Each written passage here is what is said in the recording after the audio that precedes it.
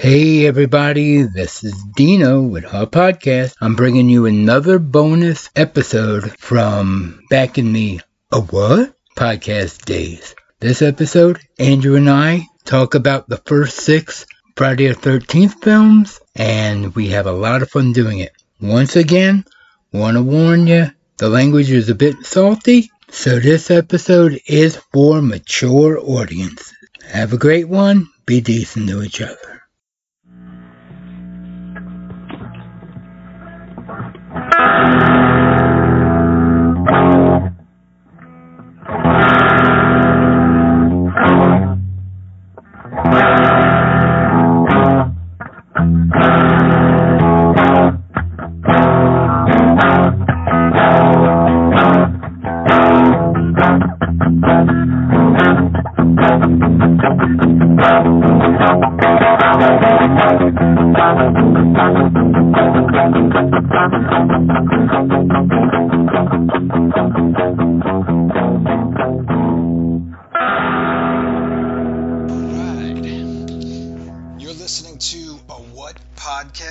A what? This is Andrew, and I'm here with my longtime partner in crime. What's up, Dino? What's going on, my man? How you been? I'm all right, brother. How are you? Doing okay. All right, good. So, today is the day we're going to be talking a little Friday the 13th.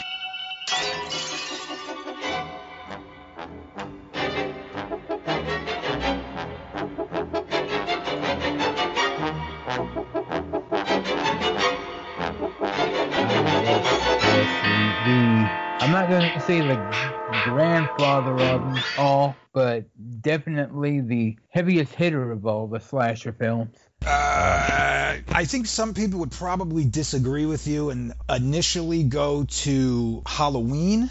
Yeah. But fuck them. Yeah, but I mean, to be honest with you, there were slashers before Halloween even.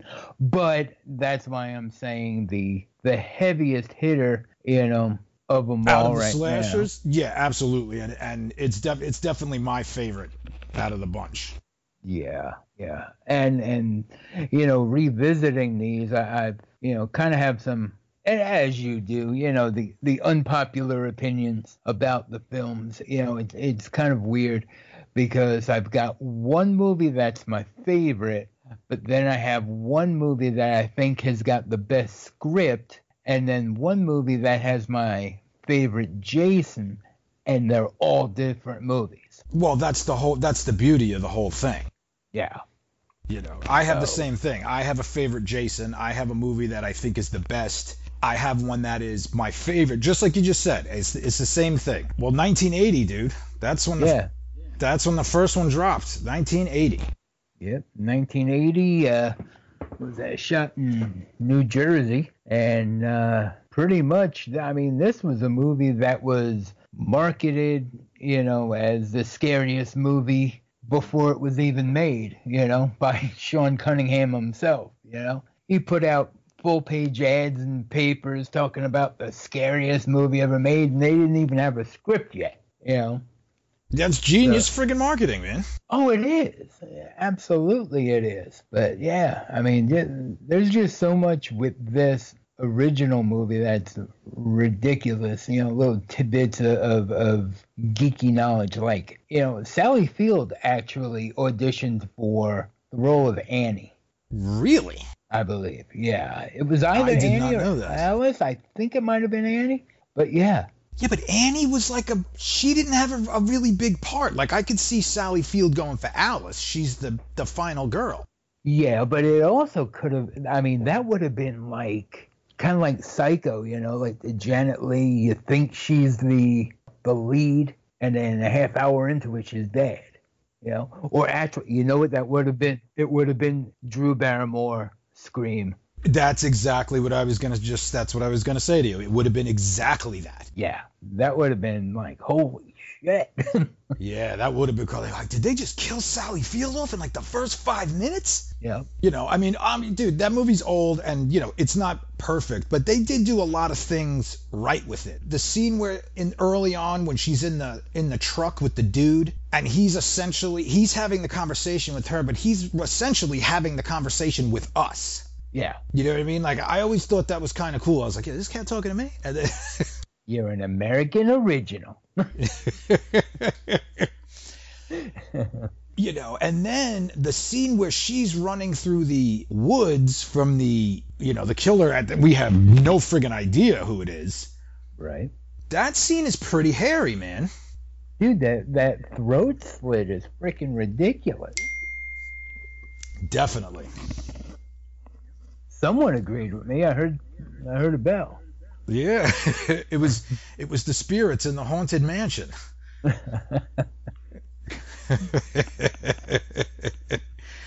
So, yeah, I don't know, man. Dude, young Kevin Bacon, we got him. Yeah. That was bizarre, and he got it friggin' good. Yeah. I mean, he essentially really did nothing in that movie except die. You know, get an arrow through the chest area. Neck, yeah. He gets the arrow in his neck from underneath the bed. Because what's he doing? He's laying there after he was hooking up with the chick, and what was he doing? He's getting ready to light a J. Yeah. And then the hand comes, grabs his forehead. Right. Pulls him back and right through. Right through the neck. Yeah, well, that's awesome. Because, wait, what was it? Because, what was it? Blood was dripping on him from the dude from like the first guy who got killed. Right. Which was later revisited in part 3. We'll get to that. Let's not jump ahead. But yeah, was that Crazy Indian Boy, or was that the other dude that killed the snake? Why do I feel like it's Crazy Indian Dude? I think it was because you really didn't see him die. He walked. He walks off and he goes to explore the cabin. That's what happens to him, right? And that was right. That was another thing. In what's his name there that killed the snake? I forgot his name. It's been that long. The guy who owns the camp? No, not Mr. Christie. The guy, dark-haired guy, he had the machete and he cut the snake when the snake was in the cabin. Oh, dude, I'm totally drawing a blank, man. Dude, that actor, his name is Harry Crosby, and he was the son of Bing Crosby. Is that right? Yeah. Your nerdiness knows no bounds, bro.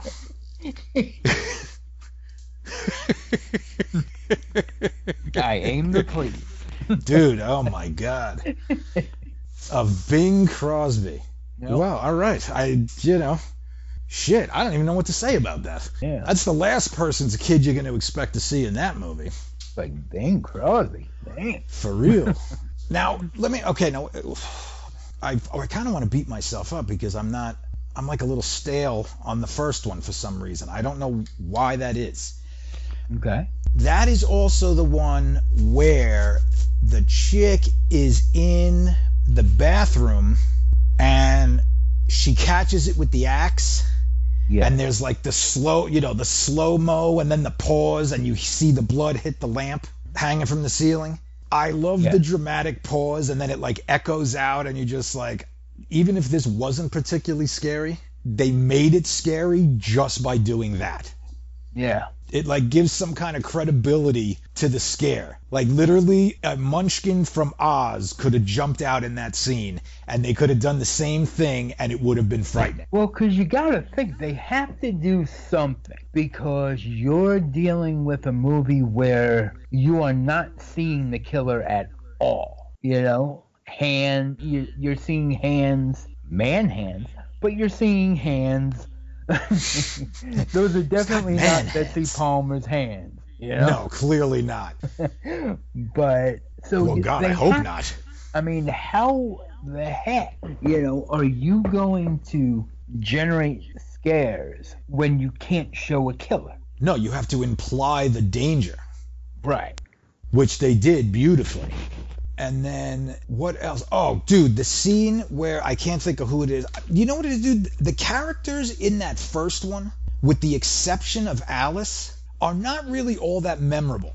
No, they're all just body count. Yeah, they're like kind of generic characters. Like Alice stands out, and I'm sure part of that has to do with the actress herself. Well, you know, what's his face? You're all doomed.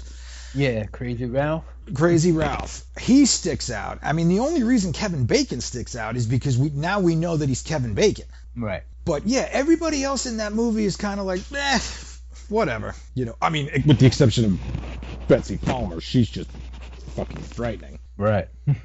And then, I mean, what's his name there? Mr. Christie, just because he's a creeper. Oh, total creeper. He's just all creeping on on Alice. Yeah, in like a sex offender sort of way. Yep, with his fro, you know, porn mustache and hairy belly, you know. Yeah, and then he's got like the boots with the socks, and yeah, that's not a good look, my dude.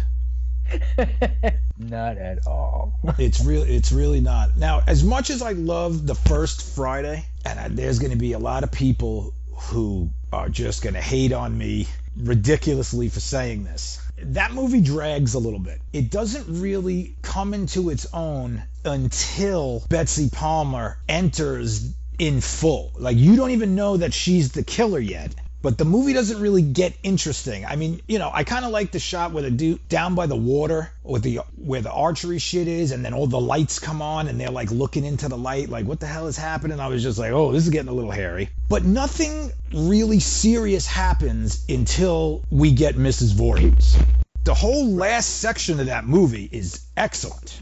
Yeah. You know, and then they go to, you know, we go through the whole thing, and then the fight on the beach it's good, man. It's not over the top. It looks like it's believable. Real. It looks like two ladies like scrapping. Yep, it really does. Yeah, definitely. And then, dude, the music and the slow-mo, and they take off the head, and it's just like, whoa, man, that was hairy. Yep. Obviously, we needed it. It had to start it off. You know, it's the original. I love it in its own right. And I've mentioned this to you before. That movie's almost like a primer. Yeah. Like, I feel like they used it for what it was. They made it. It was good. You needed that to set the stage for what was going to come, because part 2, that just took it to another level. Right. Now, did you watch these in order when they came out?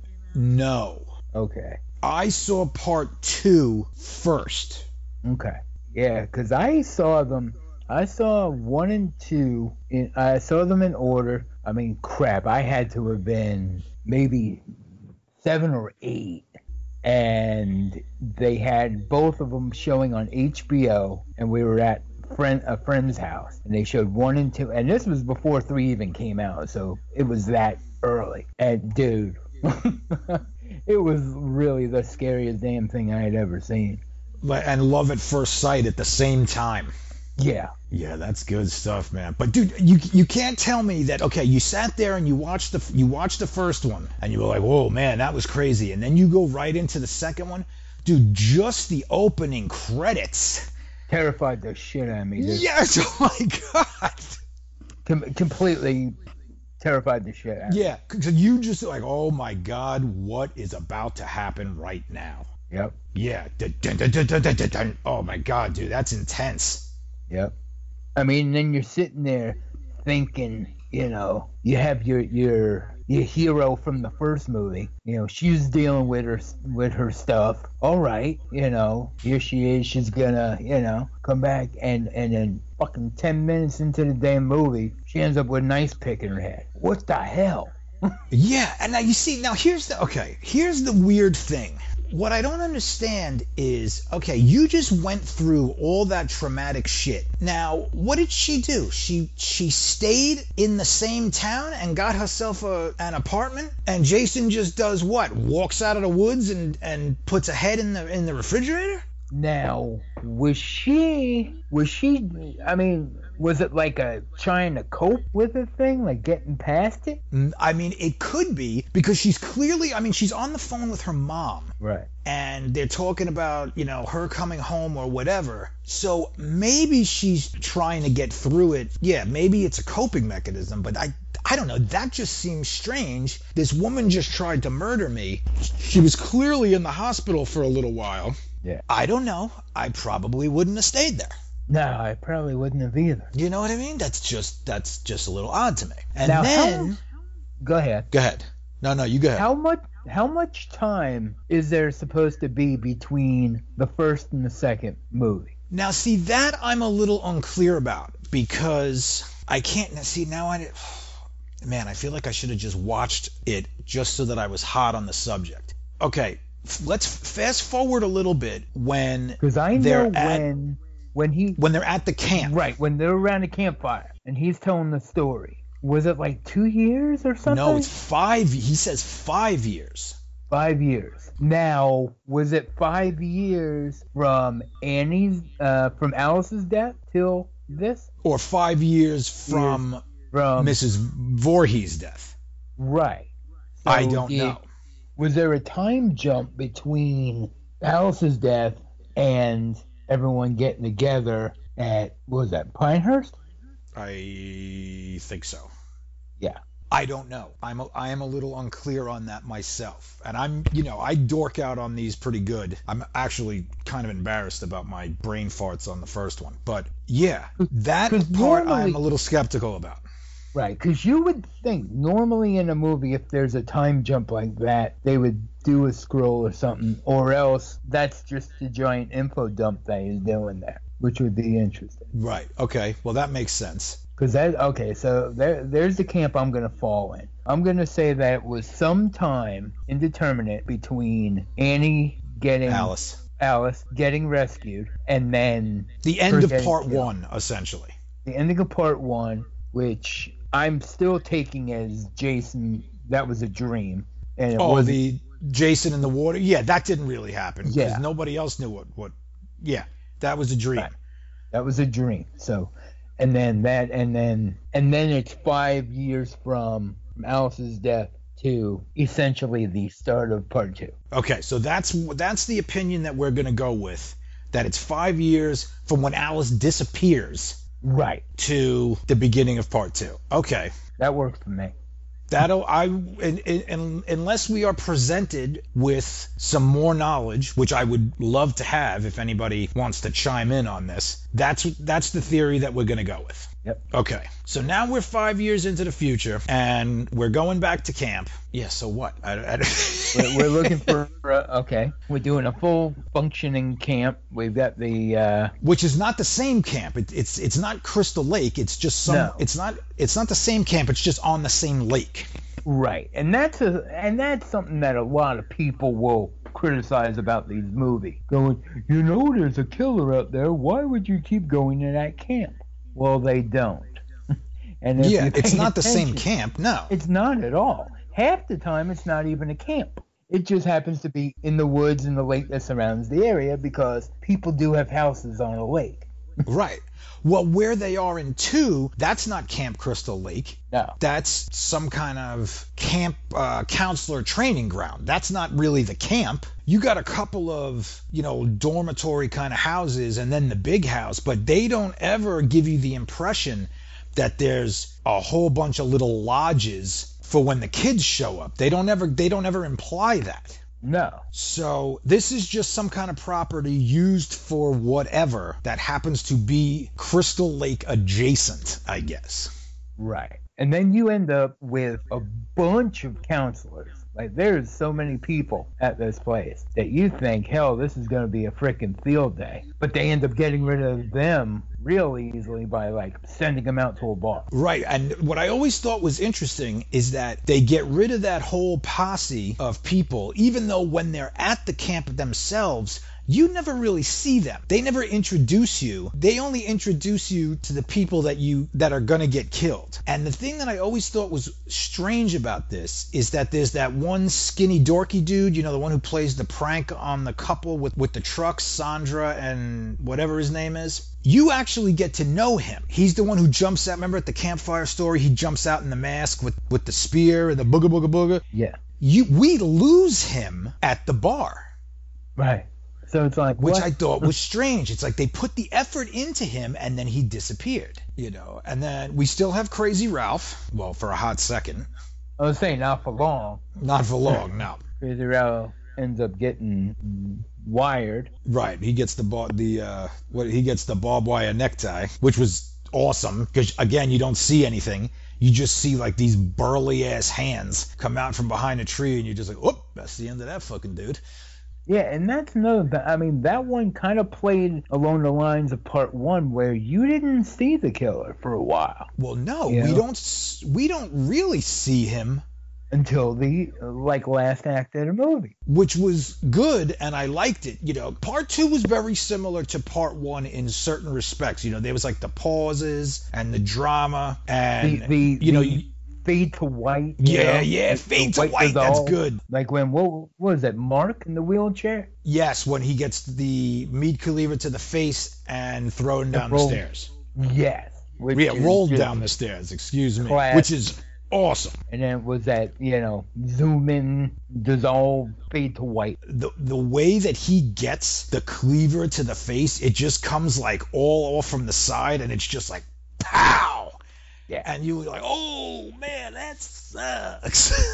And dude, because I don't want to sound like a dick, but he was like the all-American Ken doll type of guy, and you were on his team because he was in a wheelchair, and you were like, oh, this guy's freaking cool. He must be a nice guy. And, oh, he just fucking catches it. Yeah. Yeah, that's a good one. And then, all right, where else do we go with the kills in that one? Is he the first one to get it? Besides Ralph. Besides Ralph. I think so. Dude, you know what's sad is that I used to be able to name all the counselors from like the first 4 movies off the top of my head. Yeah, that was... Yeah, because I have a theory about... Well, all right, we'll get to that later. We're thinking that Mark gets it first. All right, the chick goes skinny dipping. The chick with the dog, she goes skinny dipping. And then the other dude steals the clothes, and then he gets caught in like the snare, and he goes up in the tree. Right. And then you just see the machete and like throat cut, and that's the end of him. Right, she goes to try to cut him down. She comes back, he's dead. And then I don't remember, what the hell happens to her? Do they even really show it, or is it just kind of like a face of shock and they fade away from that one too? All right, so she gets offed. We'll come back to that later. We'll leave notes. Okay. Then I'm thinking we're in the cabin, everybody's kind of hanging out, and Sandra and dude with the truck are getting their swerve on upstairs, and Jason shows up and he basically harpoons them both through the bed, right, which is awesome. And I always kind of like that you don't really see it, you just see the shock of her face, and then you see it come through the mattress at the bottom. I was like, oh, that's pretty classy. Right, hit the floor, boom, yeah, boom. Yeah, because that was something that Savini always did with his, with his gags. If he was going to show a knife, or if he was going to show a machete, he wanted you to believe it was real before it did the damage or after it did the damage. That way, in your head, you make that connection that it's not a special effect. Well, that makes a whole lot of sense, which would probably explain why Savini's Savini. Right. And then we got to put a pin in that one because she comes into play later on. Oh, Sandra. Yes. We're moving along here. We're going to get to it. Yep. Okay, so after he kills those two, who's next? Maybe I'm wrong, dude. Okay, because Mark was going to hook up with Vicky. So does he kill Mark and then go kill Sandra and that other dude, and then Vicky's she's in her little bungalow thing, spraying perfume on her junk, which didn't turn out well, but hey, we're not going to touch that. For effort, yeah. Yeah, E for effort, and well, I don't even know if it was E for effort because it did the job. I'm just saying, that probably burned like hell. I'm sure they edited out the screaming. So that is true. So then what does she do? He comes to get her. She kind of runs. What does he get her in the car? She goes out to the car to get a brush or something like that. Damn it. Yeah, I'm kind of upset with myself. Now, all of this is going on, dude, while Ginny, Jesus, what's his name, Tom? I think it is. Because Steve was basically the same guy in the third one, right? I mean, he looked like the same actor. Steve Steve in the third one? Oh yeah, yeah. Steve is in the third. I mean, he's the same guy. Essentially the same guy. Yeah. Steve is in the third one, right? They're all still at the bar at this point. And then there's like, the whole thing, she's getting all, drunk, emotional. Jason, what if he's still out there, blah, blah, blah, blah, blah. Setting up the story. She did a good job. That's when they leave Skinny Dorky Dude and his pile of bottles at the bar, and they head back to the camp. We forgot about the fact that Sandra and Truck Dude, they go sneaking on to what used to be Crystal Lake, and the sheriff catches them. Yes. Because they find the dog, because allegedly Jason kills the dog. Isn't that what we're supposed to believe? Yes. See, I don't buy that. I don't buy that because nothing in the movies following this one are we led to believe that Jason has any interest in really killing anything except stupid people. Okay. Am I wrong here? Right. I mean, he's not like Michael Myers who will kill a dog to eat it or something. Yeah, we never get that impression. I mean, I guess, he's out there living off the land, I guess, but he didn't eat that fucking dog. It looked like he just killed it like a maniac. That's the only time that they really kind of make us think that Jason is this sadistic freak. But as far as we all know, dude, he's just taking revenge because of what happened to his mother. So what is he pissed at the dog? I don't remember seeing a dog in part one. Was that, did Alice kill Mrs. Voorhees and then this crazy little dog shows up and it's like, that doesn't make any sense. Yeah, eats her body, yeah. Yeah, angry little dog there. He doesn't roll up in a stage left and take a piss on Betsy Palmer's dead body. I mean, that doesn't happen. So yeah, I veto the dead dog. Right. All right, so they're back at the camp. They find that everybody's dead. Now, at this point, it's just Ginny and... Oh, no, it's Paul. His name is Paul. Paul, yes. That's what it is. Paul? Yeah, that's it. So, okay, now it's Ginny and Paul, and then what happens?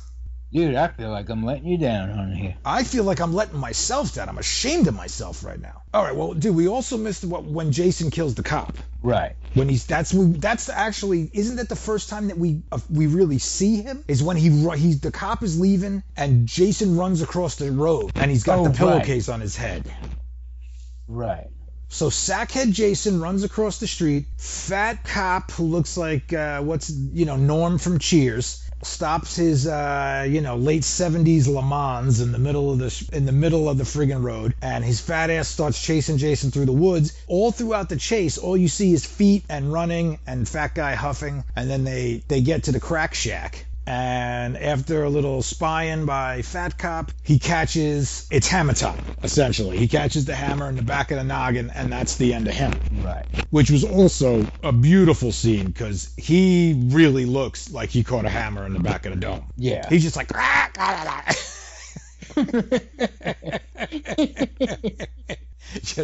And I love how he goes into the bathroom and he's inspecting the toilet. It's like, what did you hope? You know what I mean? You open the door, you see that, dude, you didn't want to walk in there and inspect the toilet. I thought that was a strange shot. Wouldn't you have opened it and from a distance been like, oh, god damn. He goes all up in there to get the bird's eye Goodyear blimp view of the toilet. They should have left a deuce in there, man. That would have been the best fucking shit ever. Yeah. If it wasn't a deuce, it should have at least been the shit stain, going down. That would have been priceless. An empty roll of toilet paper, that would have been great. All right, so Cop's dead, and now, dude, how do we even get to Ginny and Paul? They're back at the camp. They're looking for everybody. Everybody's dead. Jason rolls up. No, they go looking for Jason. They're out in the woods because they end up at the house, don't they? I was going to say, well, let's jump ahead to, okay, so now we got... In the shack. So they're in the shack. Jason's chasing Ginny. She barricades herself in the... All right, when's the part when Jason's attacking her and Paul comes running out of nowhere and he's like, Ginny! And it's just like... It's just Ginny! It's terrible. It's awful, So Yeah, Jason comes in. Ginny's in the room, in the shrine to Mama's head. She's all panic-stricken. Yeah. I mean, where did she come up with this idea? About what? Impersonating Mrs. Voorhees? Yeah. I don't know. Now, is she like a psychology major or something? Oh, she is a psychology major, okay. I think, dude.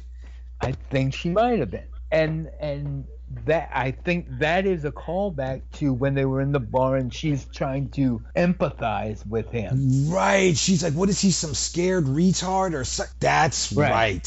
So I think that, yeah, and maybe I can relate to him, That's right. Yeah. Oh, I said retard, dude. The PC police are going to be here any second. Well, she said it. I mean, isn't that exactly what they say in the movie? Yeah, that's exactly what she says in the movie. Yeah, some scared retard or something like that. Yeah. So, let's not look at this through the lens of, 30-year-old, 40-year-old, snobbiness. So it is what it is. We were quoting. Get over it. Yeah, and even if you don't, feel free to fuck yourself. Okay, and we're off. So, yeah, she, we've got that. So she pretends to be Mama. Oh, my God. Can you imagine putting that sweater on, bro? Oh. Dude, that's gotten, Yeah. And now think about it. That's 5 years of sitting in a pile of corpses and the original model for the shrunken head in fucking Beetlejuice. And yeah. Yeah. Oh man, dude, that thing must have been smelling ripe, dude. So now he does his little dog head turn. Yeah, like the dog farted and he was confused. Yeah. He kind of leans over to the side and sees real Mama's head. Right, he sees the head because Ginny shifts. She looks like she shifts so that she can deliver the business. He picks up the pickaxe, and then there's the block, and that's when Paul runs in. Ginny, grabs him. Right, Ginny from behind. Right, and so Ginny takes him with the machete, cuts him in the neck. Jason does the eye roll. He looks like he dies. And then, they start limping away because, what is it? You're right. She catches the pickaxe in the leg. They leave. Now, again, typical horror movie stupidity. Okay, you hit him once with the machete. He passes out. Dude, wouldn't you? I'm just saying. Double tap. Just taking his head right off. Ending this right now. Exactly. Self-defense. It's done. Okay, so then they limp off back to the cabin, and they're doing some bandages or whatever. Don't we hear like a noise? Don't we hear a noise and go check? The dog shows up who never died to begin with. And then out of nowhere, you got crazy ass, redneck, bearded, freaky hillbilly who comes out. We get fade to white at that point. Right. And then we wake up. Well, they wake up. And Ginny's on a stretcher. She's getting taken out to the ambulance. She's looking for Paul. Right. And they really won't answer her. Right? No. They actually, at one point, I think they say he's all right or he's fine. Okay. Now, we don't know anything about this. That's always kind of up for debate. And then now we're into part 3. So, we go back into the end of part 2 for part 3, right? In the beginning of part 3, they kind of give us the replay where you see Jason, his hand moving in the crack shack. He picks up the machete. You kind of see the shrine. And I know allegedly, I don't know if it's in 3 or in 2, you're supposed to be able to see Alice's body in the pile. Okay. Shit, I can't remember which one it is. I don't remember if it's in 2 or if it's actually in 3. Because doesn't 2 end with just the close-up of the head? Yes, it does. It's almost like the golden idol from Raiders of the Lost Ark, except it's a head. Right. All of a sudden, Harrison Ford shows up, switches it with a bag full of sand, stares at the camera, and's like, "What up, kid?" And then just leaves. We see Jason pick up the machete. And kind of limp away. I don't even remember. Do they relive the whole thing? Yeah, you see him like kind of crawl off. So now, here's the question. Well, you know what? We'll get into this in a little bit because there will be 2 questions in the same thing. Okay, so he goes off. Okay. Part 3 now. We're talking part 3 now. Now we're in part 3, which is directly right after part 2. right after. Like the same Right. fucking Both day. movies Right. directed by the same person, Steve Miner, okay, who went on and did House. I think he might have done both House movies, House 1 and 2, but he definitely did House 1. He did Lake Placid, did Halloween H2O. He's a good director. I know he did a couple of episodes of Dawson's Creek, but... Yeah, that's an edit. That's an edit right there. We're gonna edit that out. That was the H2O connection. Oh, okay.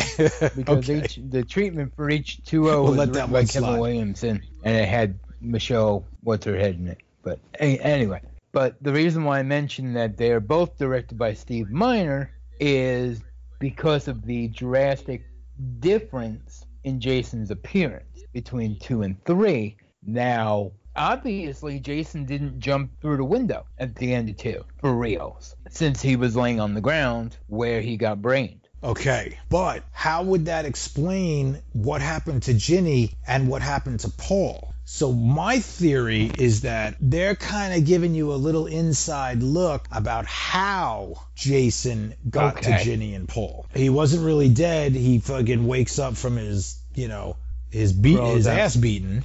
He grabs the machete and he really does jump through the window and fuck up Ginny and Paul. But now here's the weird thing. We never know what happens to Paul. All right, well, actually, you know what? We'll go forward a little bit. Okay, so we get into part 3 and now we're at the store. We're at the store, right? We're at the market. With the guy that's eating donuts and all that, and that one? Right, and he's drinking like Sunny D right out of the container, and he's got the rabbit in eggs or in the whatever carrots or whatever. Right. Yeah. He's just a hot fucking mess, that dude. What a disaster. And his wife, what a charming, soft-spoken woman. And so that's going down, and then she peeps Jason out in the yard. So that explains where he gets the change of clothes. He's stealing clothes off the line. It doesn't explain where he gets the haircut and the shave. Right. That is the question. So, okay, so now they're watching it on the news. Now this is where my nerdiness is going to come in, because I don't remember the number, but I know that I went and tried to figure this out at one point. They give a number of the body count. The number of the body count coincides exactly with the amount of people that we see die.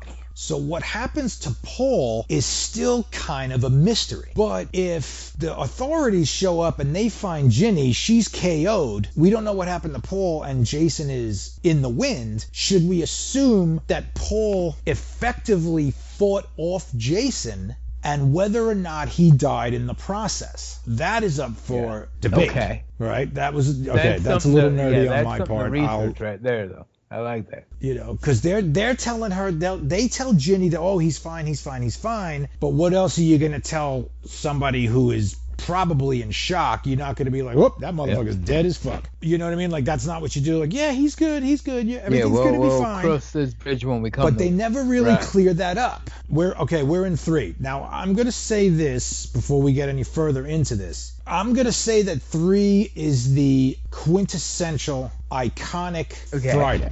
I won't disagree with you. I will also say that the late, great Richard Brooker, he's my favorite Jason. And dude, the guy was freaking brilliant.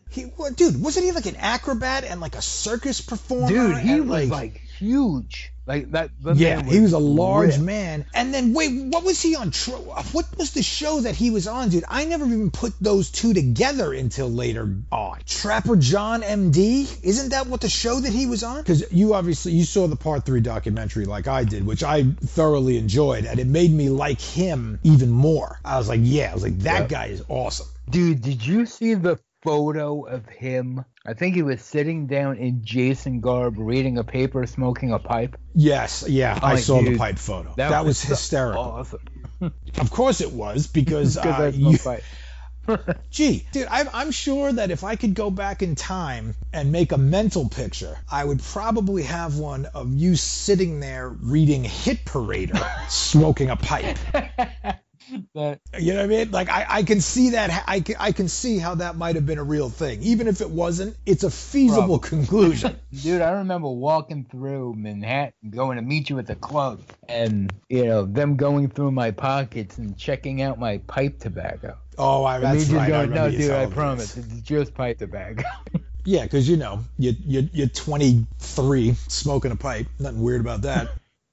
So yeah, Richard Brooker, my iconic Jason. To me, he is Jason. I will admittingly will say that there are a few Jasons in the future that I also thought were excellent. But if somebody ever asked me who was Jason Voorhees, Richard Brooker is Jason Voorhees. We'll get into, when he shows up in full in a little bit. All right, so we're in part 3. He kills everybody at the store, and we're getting, we're starting to get a little bit of the 3D, which... Yeah. Okay, you're looking at 1983, okay? It's 3D, everything. That's also the same year that Jaws 3D came out, wasn't it? Yes, it was. It was. So, okay, now, you had the early 80s, you had 3D. Okay, you had Friday the 13th in 3D, Jaws 3 in 3D. You had movies like Treasure of the Four Crowns.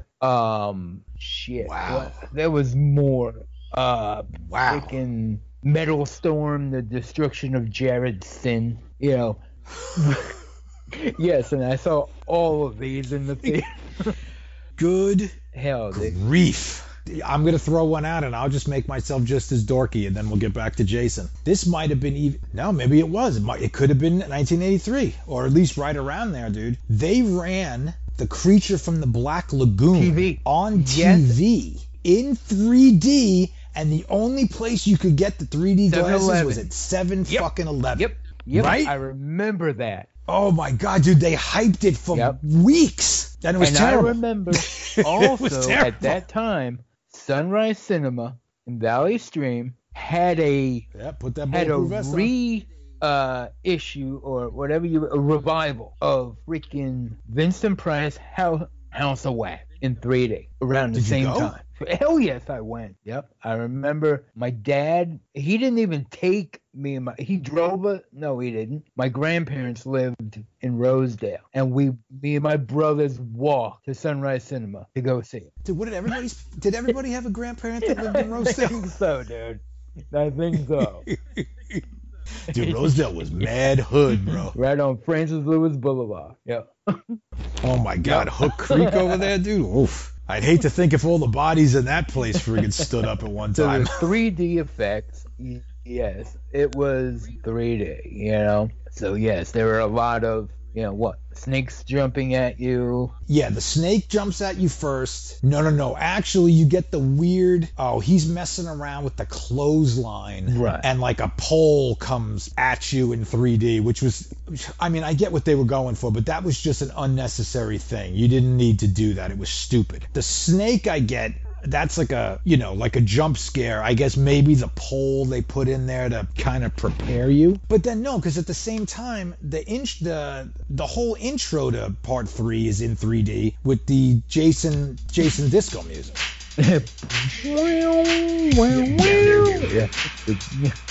Which I secretly love. I'm not even. I do. I love it. Love it. It's cringeworthy goodness. Yes. Kind of on par with I Was Made for Loving You. Wow. Yeah. It's like, okay, yeah, you could be a Kiss fan and love that song because it's cringeworthy disco goodness. Oh my God, it's so hard. Yeah, it's one of those things that it's just a beautiful mess. Yeah. That's exactly how the Friday Part 3 theme song is. It's wonderful. I had that for my ringtone as a while, and I think I might have to revisit that. Oh, definitely. So yeah, we get the broomstick, we get the snake. I think the next 3D thing that we get is the weirdo in the road, who's the equivalent of Crazy Ralph. Oh yeah, the other Harbinger with the eyeball. I found this not 3 yards from here, or whatever it is that he's saying. And I get why they did it, but it was another one. It didn't make sense. It was like an unnecessary 3D. And at this point, we've kind of already been introduced to the majority of the characters because they're all in the van. Yeah. we get introduced to Chris Higgins, who I'm going to say is the greatest of all the Friday girls. And we'll get into that a little later. I'm not disagreeing with that one either. Yeah. But you know what I mean? Like, the cast of part 3, they all kind of had personalities. Yeah. Part 2, they were definitely more likable than the people in part 1.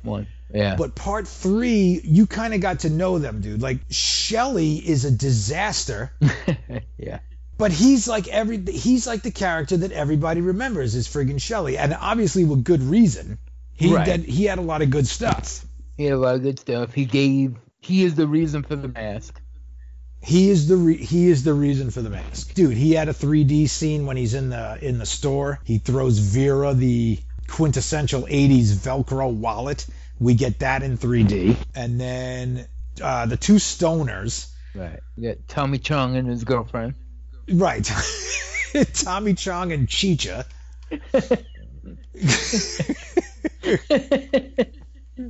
Right, we have Vera. They pick her up from the house. Her mom's screaming at her because she's like Shelley's blind date, and he's just, he's a mess. Yeah.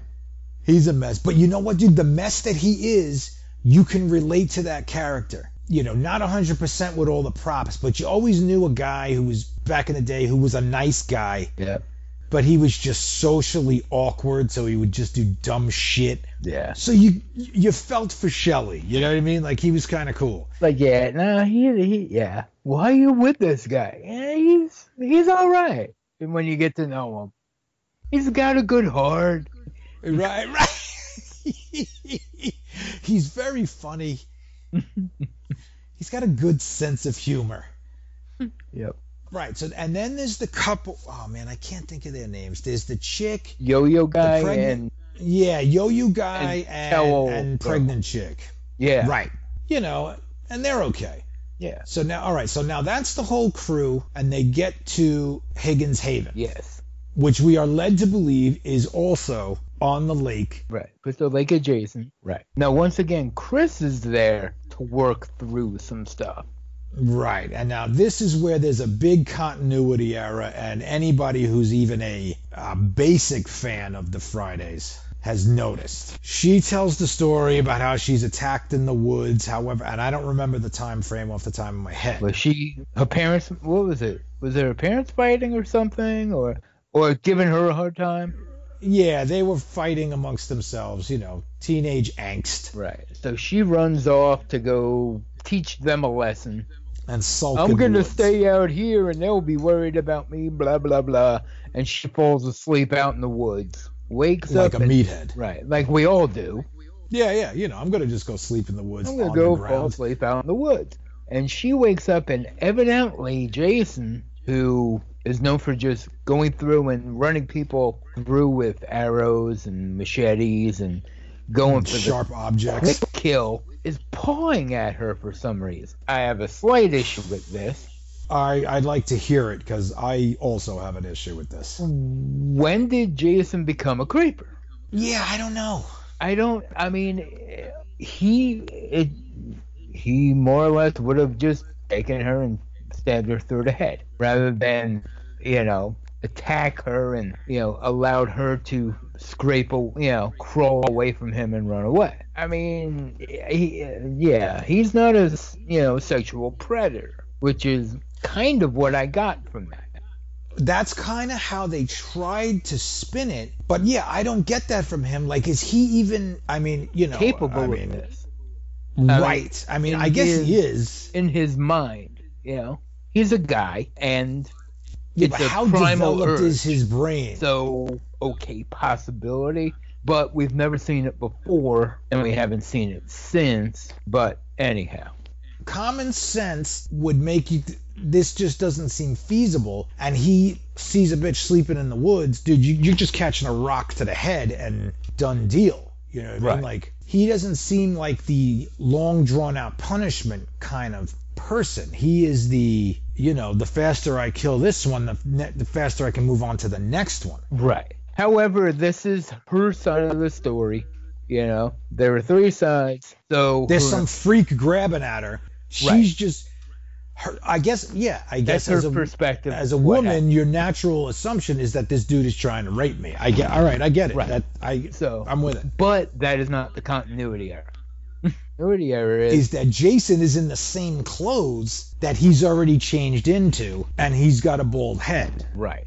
So that doesn't make any sense. But they've already kind of noted that was just an error on the director's part. Back when these movies came out, they weren't planning on having DVD or even VHS really, where you would sit there and watch it 90 times in a week. So, or it turning into the cult phenomenon, right? That it did. There's that. Jesus Christ, dude, I gotta tell you, man, can you imagine even, I can't remember the name of the girl who plays Chris, but, dude, I'll give her credit. Can you even imagine being her and having to do that scene with Brooker as Jason, just assaulting you in the woods as you've come out of a nap? Yeah. I can't even fucking imagine that, dude. Like, first, if I woke up and that's what was in my face, first thing I would do would be to shit my pants. Right. And then steel toes the best I got. But it's just like, I can't even imagine that, dude. And I'm no actor, so I couldn't even imagine having to channel that and play that scene. That's just crazy to me. Dana Kimmel is her name. Dana Kimmel, that's right.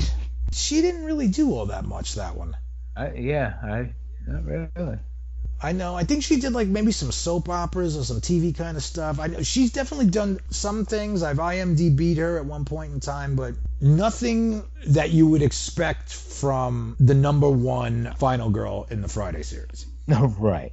That's the continuity error there. We get a little bit more 3D. We get the stupid yo-yo thing. Right. Well, yeah. But at this point, we've already been introduced to the bikers. Oh, that's right. It's Fox, Turk. It was Fox, Turk, and Turbo Kelly and Ozone. No. Special K. It was the TKO crew. What? Special K. Any good dancer has a street name. Fox, Turk, and Loco. Yeah. Okay. That's right. We're introduced to them, and I gotta say they got some good scenes, dude. With the Volkswagen and Shelly at the mini mart over there. That's good stuff. Yeah. When he just smiles at him, dude, that's like one of the best things. He's like, "You motherfucker!" He's swinging the chain. Yeah. That's freaking great. I mean, and they get theirs. Well, yeah, they definitely get theirs because they roll up on them, and then they're siphoning the gas out of the van. Fox decides to go in the barn and push over bales of hay, play drums, and she plays drums and pushes over a hay bale and swings on a rope. Right, she said, "Woohoo!" Yeah, that's totally fun. This is fun. Yeah, totally stupid. You know what, dude? Those guys were just added in there for extra bodies. The only thing that they impact in the entire movie is when Chris runs out of gas. Right. Later on in the movie. Right. Well, he also gave her a break because what's his name? That Turk wasn't dead, which we believed he was. Right. He comes running out. He's like, "You motherfucker!" Yeah. But anyway, okay. So we got to talk about how Jason gets his mask though, and we got to talk about what's her head. One of the coolest kills in the whole movie. Vera. Yeah. So Shelley's acting like an asshole because he, managed to pack a wetsuit in with his harpoon gun. And the hockey mask. Dude, that was like brought in on a whim. It was something that the props guy had laying around. Can you imagine? He was like, "You're a hockey fan, you got a hockey mask laying around." I mean, it's 1983, so you know what I mean? Like, right, the hockey uniforms were not what they are now, which are like basically fucking bulletproof. Right. And you just throw this thing out there and it becomes the icon that it is, like on a fluke because you didn't know what else to do. Like, good job, dude. Yeah, definitely. Yeah, and you know what? Vera's very tolerant of Shelley. He's like, "I just want you to like me." I do like you. Right, and then she's fucking around. What is it? His wallet's in the water. Yeah, she drops it, picks it up, looks over, and sees She thinks she's talking to Shelly. Shelly. And, dude. And he just raises his arm. Yeah, but dude, we're not even... Dude, wait. Harpoon. He comes walking out. And, dude, I'm telling you, after we talk about this, I want you to go and I want you to look at it. Dude, the swagger that he comes walking out with, you're just like, what the fuck? Yeah. I mean, because it was definitely the intro. This is it. This is where iconic Jason comes walking out on the screen, dude, and he walks out and owns it, and he knows it. He's like, fuck you. And Vera's just like, hey, who are you? And that dude, with, like you were saying, the arm and the harpoon gun, and it's just... whack, right in the eye. Oh, my God. Oh. Dude, that is epic. Bro, I told you, I have the special edition of this on DVD that came with the 3D glasses. It's not really much better than it was, but it's, we'll say nostalgia goggles. Yeah, definitely fun. Definitely. It's not good, but it's still like, oh, this is freaking great. But yeah, she catches it, she's dead. But dude, I'll tell you, my favorite Jason kill in the entire movie is when Yo-Yo Boy. Oh, dude. Is walking on his hands. On his hand, right? And kind of bumps into. Oh my God! And he looks up, and the brutality. Yep. He just splits him right down the middle. Oh my God, dude. His body just destroys him. We'll bring it up later on, but there is a kill in a far off Friday movie that I swear is channeling this kill. But I think up until this point, I think this is probably my favorite Jason kill because it's just like, oh my God. Yeah. So then the one right after that is we got Towel Girl. Oh right, she's getting dripped on. That's the. She's right. She's reading I think she's reading a Fangoria. I think you might be right. And where is this coming from? Yeah, and it's like. And she. Yep. And here he is laying. Legs split, dripping on her, and she gets that's right. She's like, oh. Right through the. Yep. She gets the machete through her back, through her chest. Right through the hammock. That's right. Through the hammock. Yep. Oh, that's good stuff, man. Then so then who does he get next? He gets what does he get? The hippies next? He gets the hippies next. I mean, he electrocutes one. Right, throws him into the circuit breakers or something like that? Yeah, it throws him in the circuit, because the lights go off and he goes down to check it. Yeah, throws him in I don't remember how he kills the chick for some reason. Guys, Shelly's dead! I feel like why can't I think of how he gets her? Like a quick whack or something like that? Yeah, it's something that's kind of short and sweet, I think. Then we're left with Chris and Paul. No, it's Rick. Oh. Paul is part 2. Oh, Paul was part 2. We got Rick. Right. So that's right. Now, where does Rick go? Rick's a bit of a twat early on in the movie. He's like sulking. He's like, basically like, why aren't we hooking up? He's like a putz. Right. Yeah. If you love me, you'd put out, that. Yeah, exactly. Oh, it's so cheesy. For a girl who believes that she was, assaulted molested by a hillbilly. Yeah. Yeah, so sensitive. Press the issue, creep. So he gets his melon crushed. Literally. And his eyeballs go popping out. Beautiful 3D act. He catches it, dude. Now, so now we're getting into where Jason's after Chris. And this is what makes Chris... Now, this is running, pissed off Jason. Right, yeah. He is angry, fully able Jason. This is Jason that jumps off of, hell off Jason. Yeah, basically Jason gives no fucks. No. I mean, he jumps off of shit. He runs after people. Yeah. This is Jason in his prime. Yep. This is pumping iron era Arnold Schwarzenegger Jason. Yeah. He is after Chris. Dude, she is the only one out of all the girls. She's screaming and she's panicked, but she is on the offensive. Yeah. If she had a few more minutes prep time, She'd be like Nancy Thompson taking on Freddy. Like, she's thinking things out here. She's hiding in the closet from him. He's trying to do... Okay, she's hiding in the closet with him with her dead friend.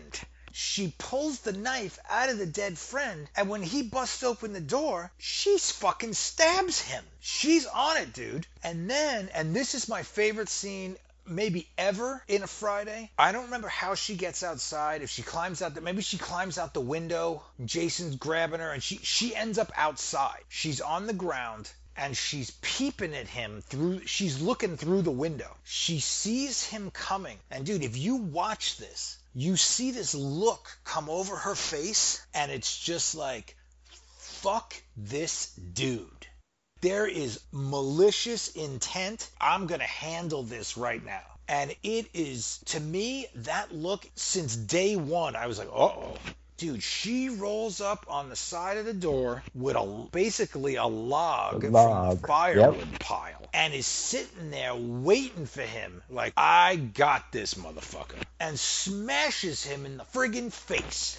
If that is not an offensive move, I don't know what is. Yep. And then it kind of goes a little south for her, and she's running off to the van. Right. Takes off in the van. Van gets stuck on the bridge. He comes through. Dude, he's limping down the road like a friggin' maniac. Reaches his hands in. She's rolling up the window, finally figures out she's got a reserve fuel, puts it on, starts rolling. She's stuck in the bridge. Takes off. Now we're in the barn. He's stuck. He bashes his face through the window, head through the window with the hockey mask to get out. Yep. Chases her back to the barn, limping. All right, so now she's in the barn. The barn's locked up. She's hiding up in the rafters. Everything about him in this scene is on a mission, stalker, serial killer. Because she put some effort into locking that barn, dude. Big old log, the big old wheel thing she's smacking it down with. Yeah. Like, there might as well be a moat outside. Yeah, but he's like, bullshit. Yeah, because what does he do? He puts the machete through the door. Puts the machete through the door, gets his hand in there, and freaking smacks that fucking bar right up. Dude, he comes in.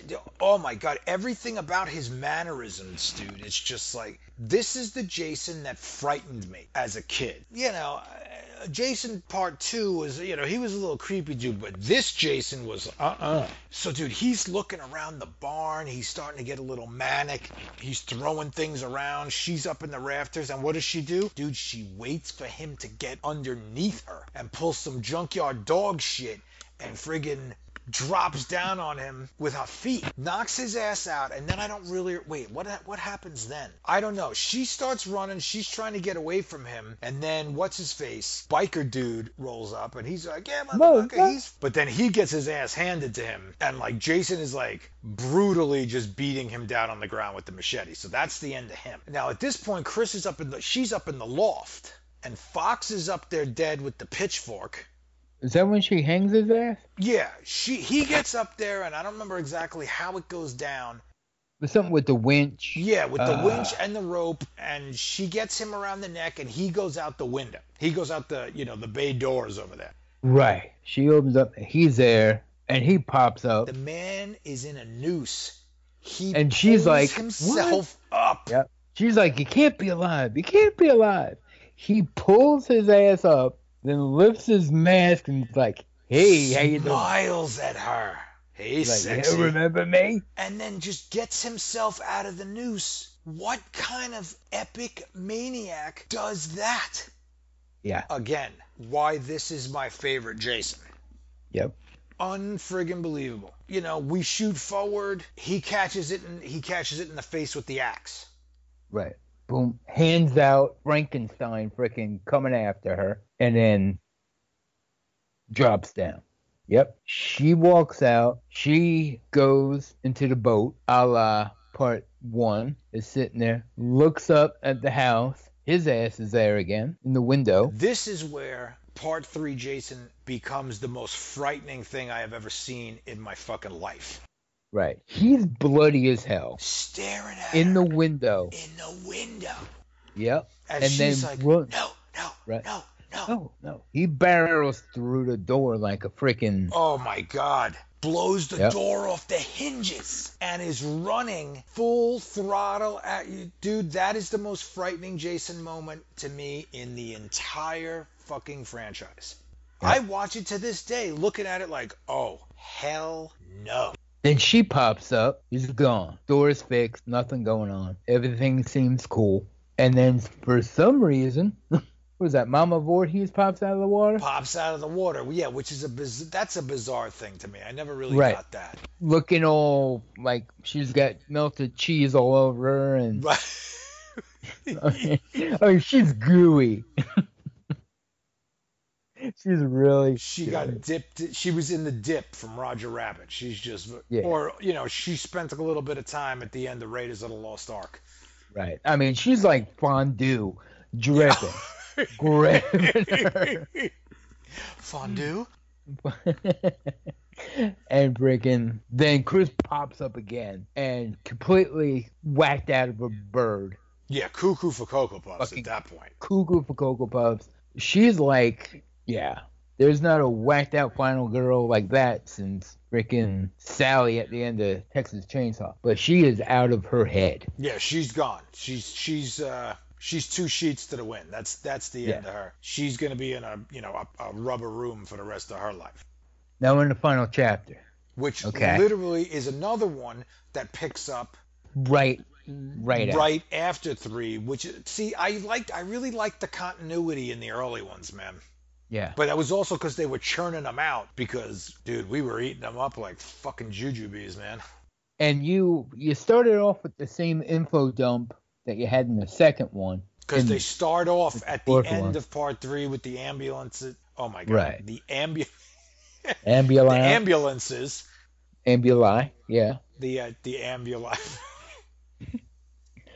But then we have the info dump from what's his head? Paul. Oh, he does it in the beginning of that one too, right? Right. But they intercut with the scenes from the previous 3 movies. Right. Now, this one, they really were intending for it to be the final one. Paramount was done with Jason at this point. So, this one was directed by Joseph Zito, who worked on the Prowler with Savini. Freaking, if you haven't seen that, see the Prowler. Anyhow, and then he did noted. I think he did Red Scorpion and Missing in Action or some of those movies too. Red Scorpion. A few of the Cannon films. But yeah, so you pick up right there. They take him away in the ambulance. You have Axel the Creeper in the hospital. The girls know better. How creepy is that with the? Because she wants to do him in a morgue. Oh. Yeah, they're watching. I mean, he's getting up to aerobics videos. I know he's like, "Hey, girls." Oh, good God, creeper. But all that stuff in the beginning is bullshit, dude. Because Jason essentially wakes up, in the what the hell is that? What do they call that thing? The drawer. Yeah, in the drawer. You see his breath. And he just lets himself out of the drawer. He's like, yeah, I'm going to come out. Frickin' take a hacksaw, take off Axel's head. Frickin' go over to creepy nurse girl. Oh, yeah, catch her in, the supply closet, which I don't know. For some reason, the thing about that scene is very Halloween-esque.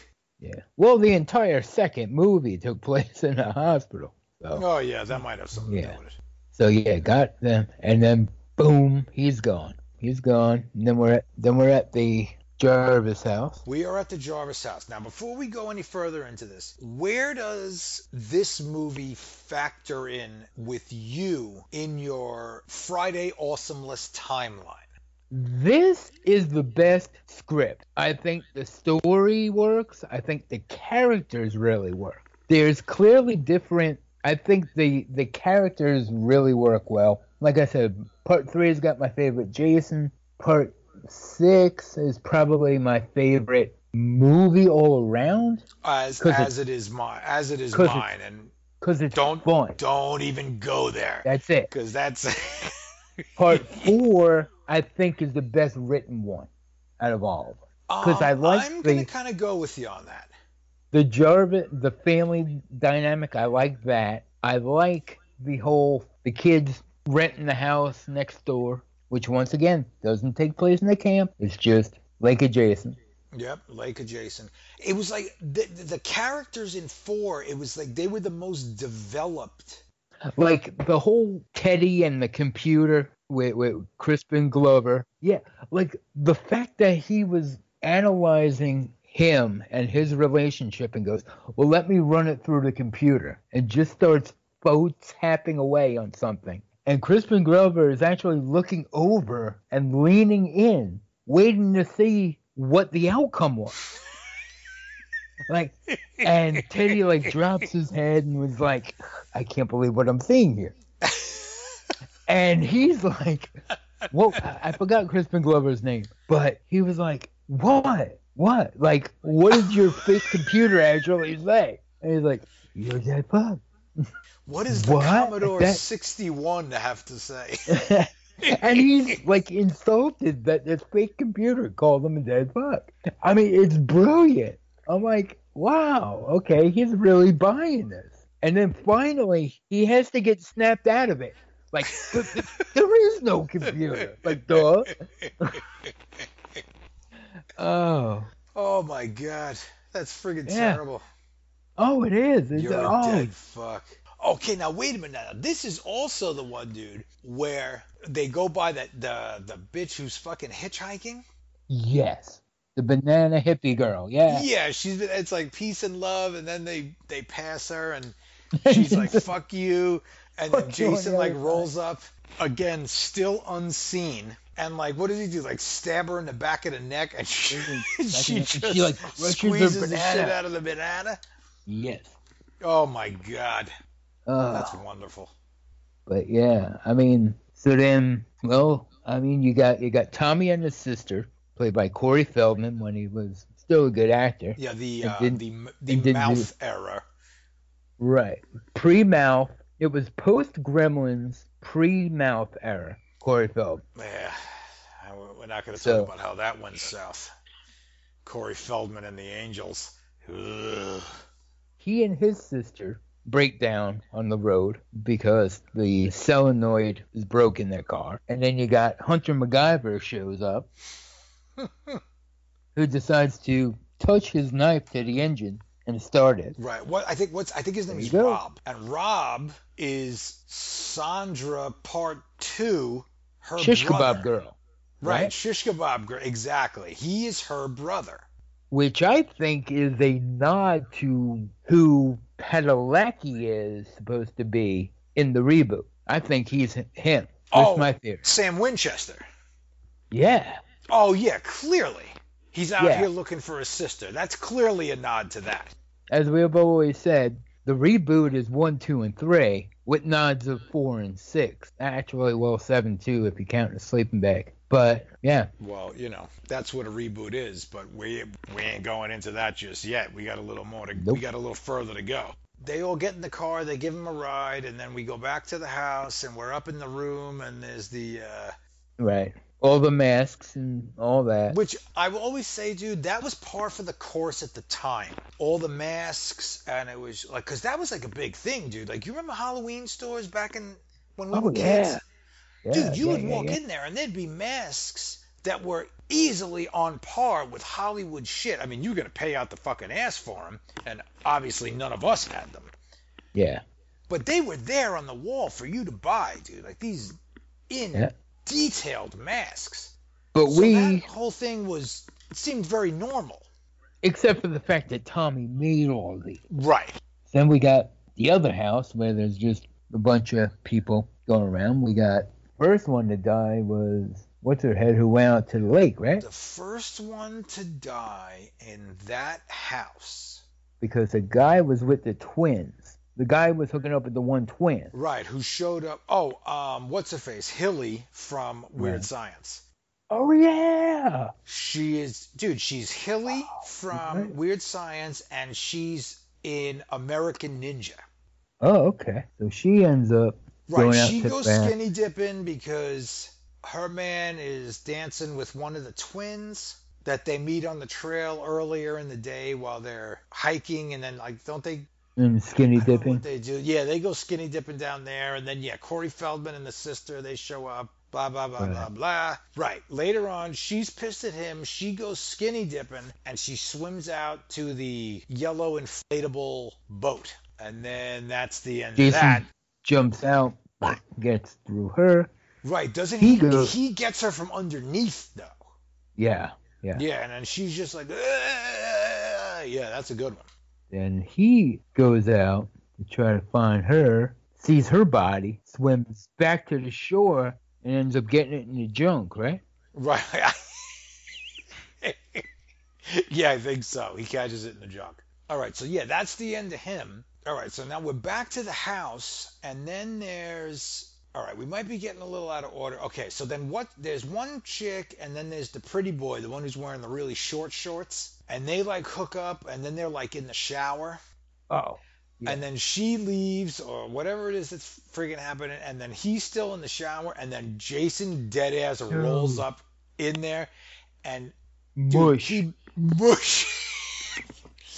mushes his face like basically through the tiles, which is just awesome. Okay, so he's out of the way. Then how does he dispatch her? Is she the one that gets thrown through the window? I thought Trish gets thrown through the window.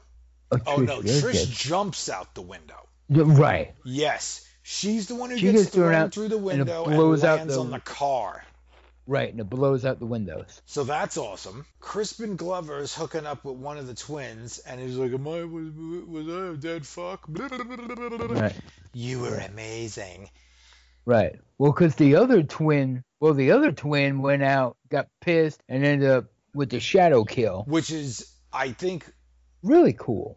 I always think of the scene in the Errol Flynn Robin Hood when him and Basil Rathbone are sword fighting, and you don't see them. You just see the shadow of them in the candlelight against the stone wall, and that's always what I think of, and it's amazing. Yeah. And then what does she get? She gets the pitchfork, right?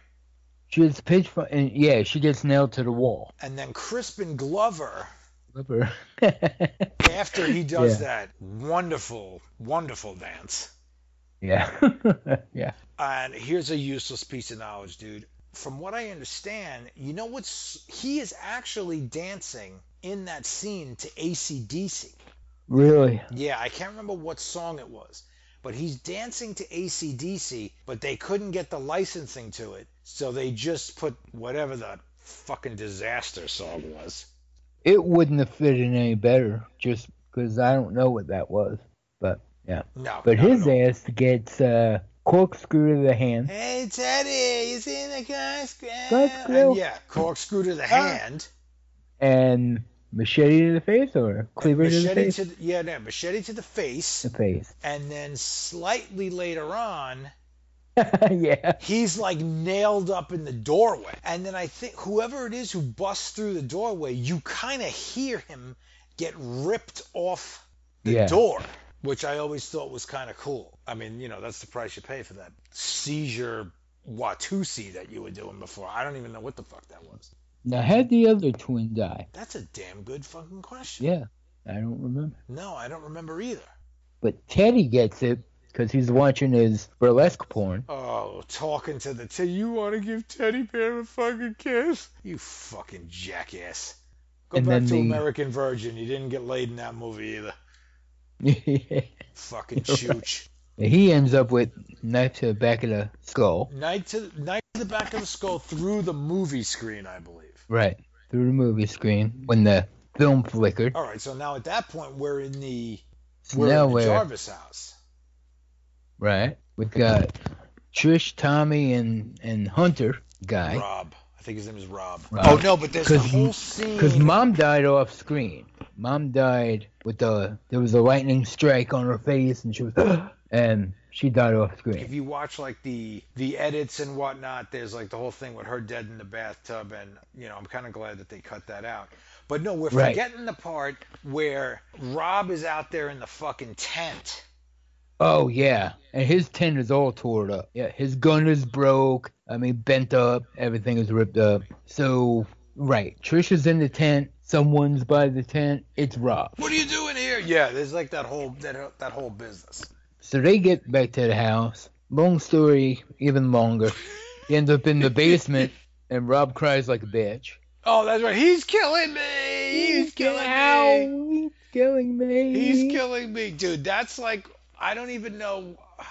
Dude, Chrissy Swanson didn't cry that much when Jaws was eating her. It hurts. It hurts. When the fuck was? It was when was Jaws eating Christy Swanson? Wasn't that her name in the beginning of Jaws? In the beginning of the first Jaws? Yeah. Oh, the girl in the beginning. I'm thinking of Christy Swanson, fucking Christy Swanson. Oh, no. I'm thinking of fucking Buffy. Oh, I'm sorry, because I was wrong anyway. It was Chrissy Watkins. Christy Watkins. Okay, I'm like, wait a minute, what? Chrissy Watkins. What fucking Jaws movie was Buffy in? I don't remember that. The remake. No. So then we have... He's killing me. Thanks for the tidbit.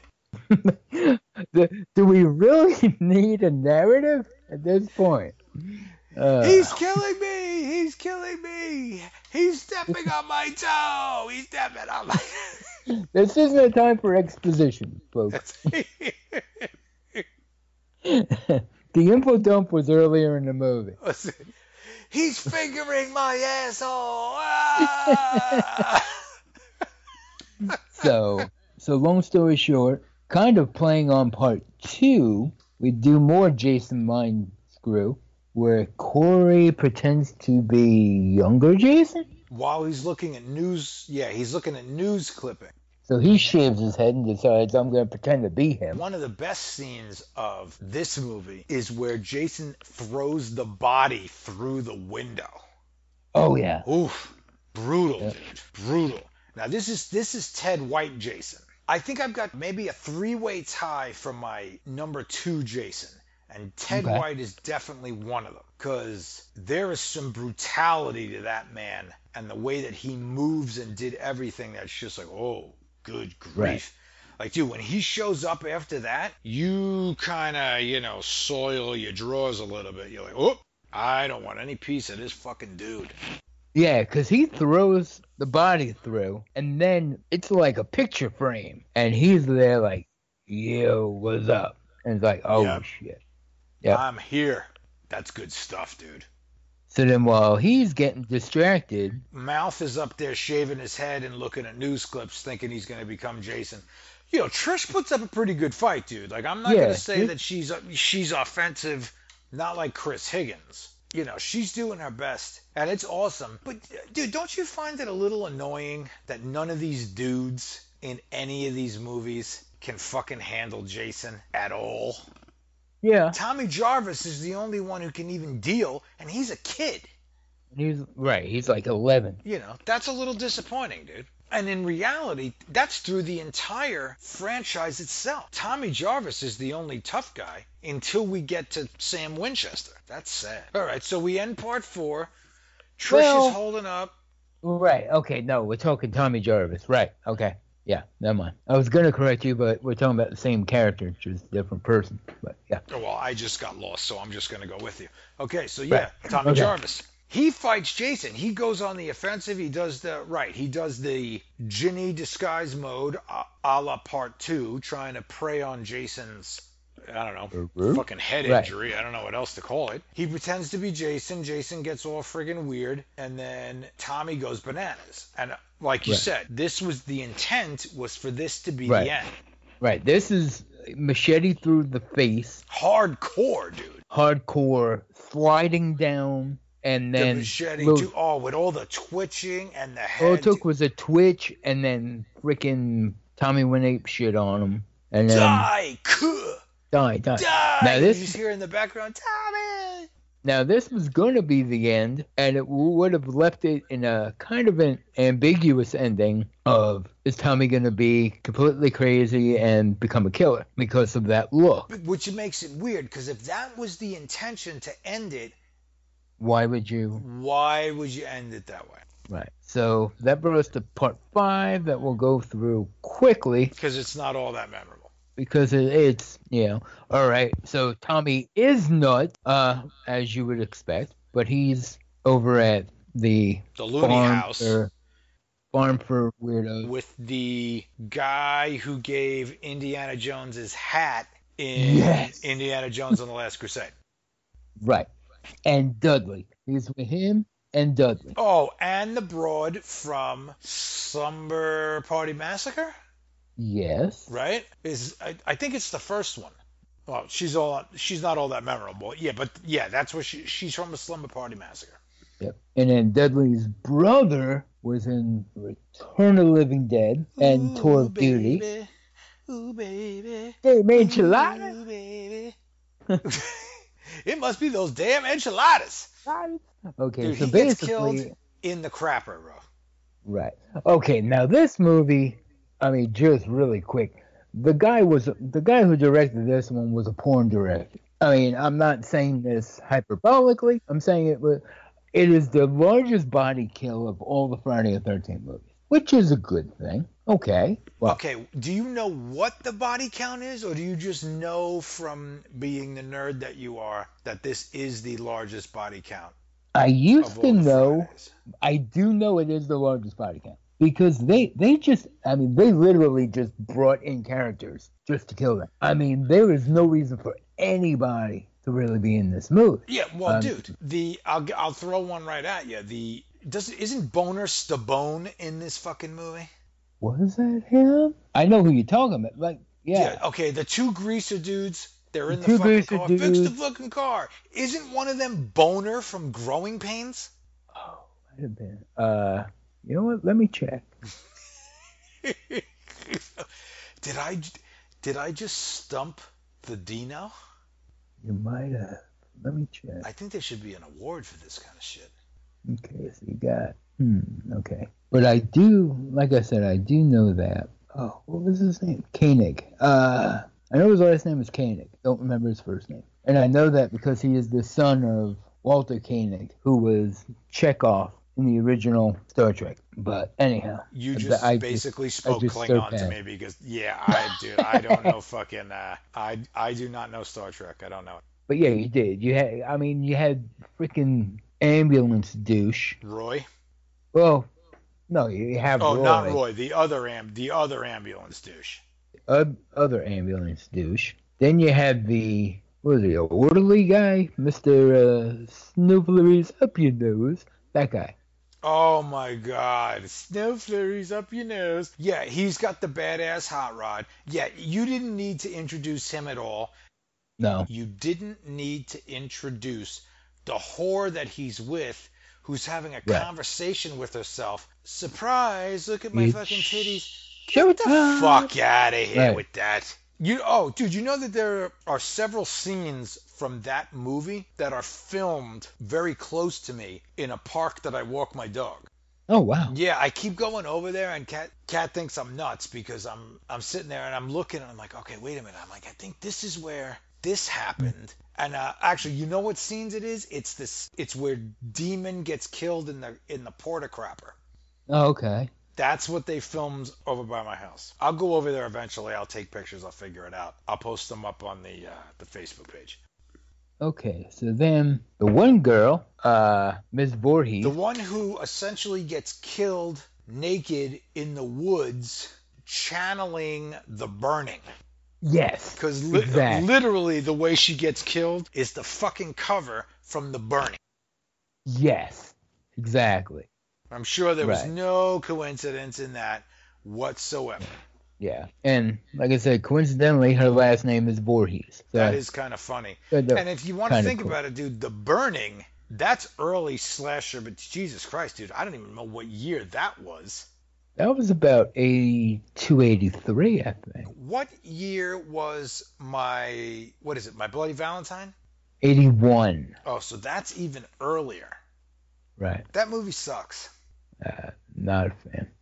Yeah, we'll go into that at a later date. But if I had to pick a bad slasher movie from that early 80s period, The Burning is definitely the better movie.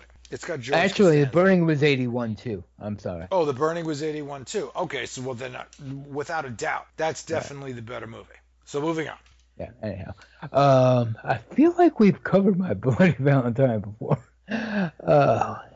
Maybe you and I have covered My Bloody Valentine before. but I don't know if we've covered it in front of all these I think. sorry bastards that are listening to us talk. Okay, so then, all right, we'll skip. There's bloodshed. There's carnage. It's not important because really it's not Jason. I don't hate the movie. No, I don't hate the movie either. But it is what it is. It felt like a Friday. No, it did. If it wasn't an imposter Jason, it would have felt like a regular Friday. And I'm sorry, but the fucking crazy, the hillbilly broad with the... Mama? with the, Mama with the... He hurt me, Mama! She's making stew. He's screaming like a lunatic. I'm not going to say that they were, Oscar-worthy performances, but shit, they were goddamn funny. Yeah, they were. And then the fact that Jason essentially gets killed by Dudley. Dudley. Yes, I was just He gets killed by Dudley, dude. Yep. Oh, a little reckless. And we got to talk about one thing real fast before we exit part 5, because, dude, the dance number. Oh, yeah. The Robotron. Oh, my fucking God. That dance number. I don't know what that was, but yeah. I don't even know what. There's a man with no light in his eyes.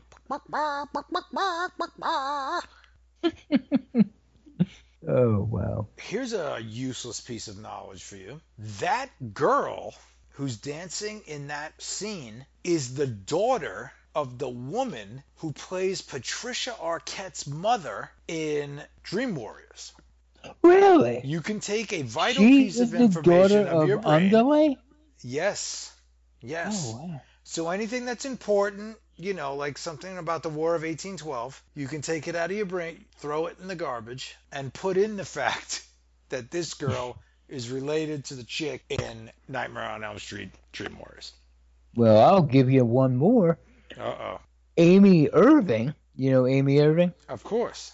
She is the daughter of the woman who was the nurse in Dream Warriors. The woman who was the nurse in Dream Warriors. Who was also Amy Irving's mother in Carrie. Really? Yeah. Well, shit. And if I'm wrong, I look like an asshole, but no, I am about 99% positive that even if you're wrong, I'm not going to hold it against you, because you have a 99% correct rate. So we'll just give it to you. All right, so we're through part 5. Yeah. Dudley kills Jason, runs him over with a bulldozer, throws him out the fucking window. You know what I will say, though?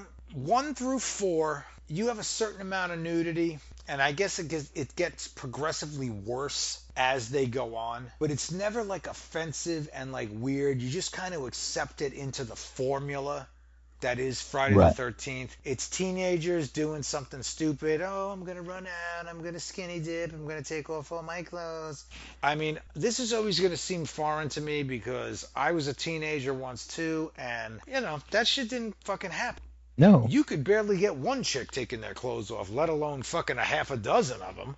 Yeah. Yeah, that was always kind of weird. And then we get to part 5, and everybody's, that fucking broad talking to herself. Yeah, it's showtime. Who the fuck does that?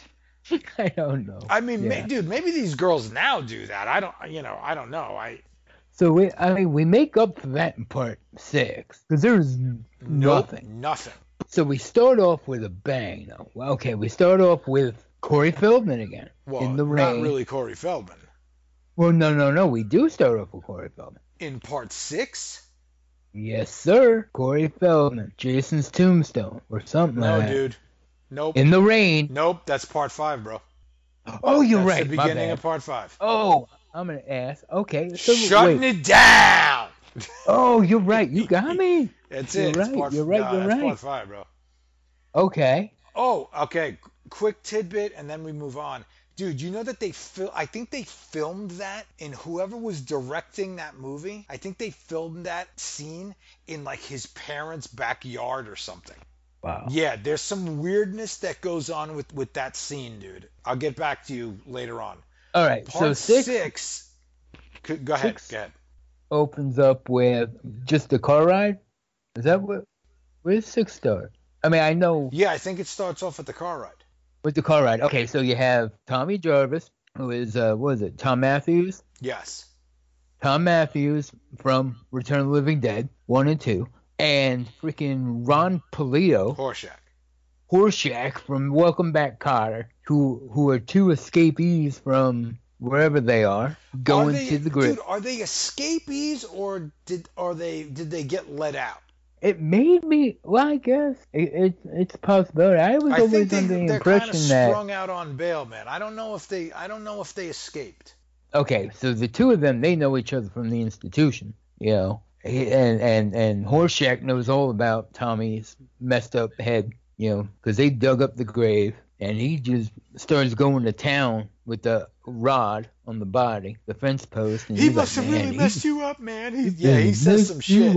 Pouring gas on him to get out of the grave and then freaking, like Universal Monsters, lightning strikes and wakes up freaking Jason. Now this is where, okay, now you and I think are in the same thing, where did Jason die as a little kid? Or was Pamela just so screwed up that is her side of the story? I'm going to go with Pamela's so screwed up that's her side of the story. She went through something traumatic, and that's just what she's fucking telling people, because clearly Jason did not die. If he died anywhere, it's at the end of the final chapter.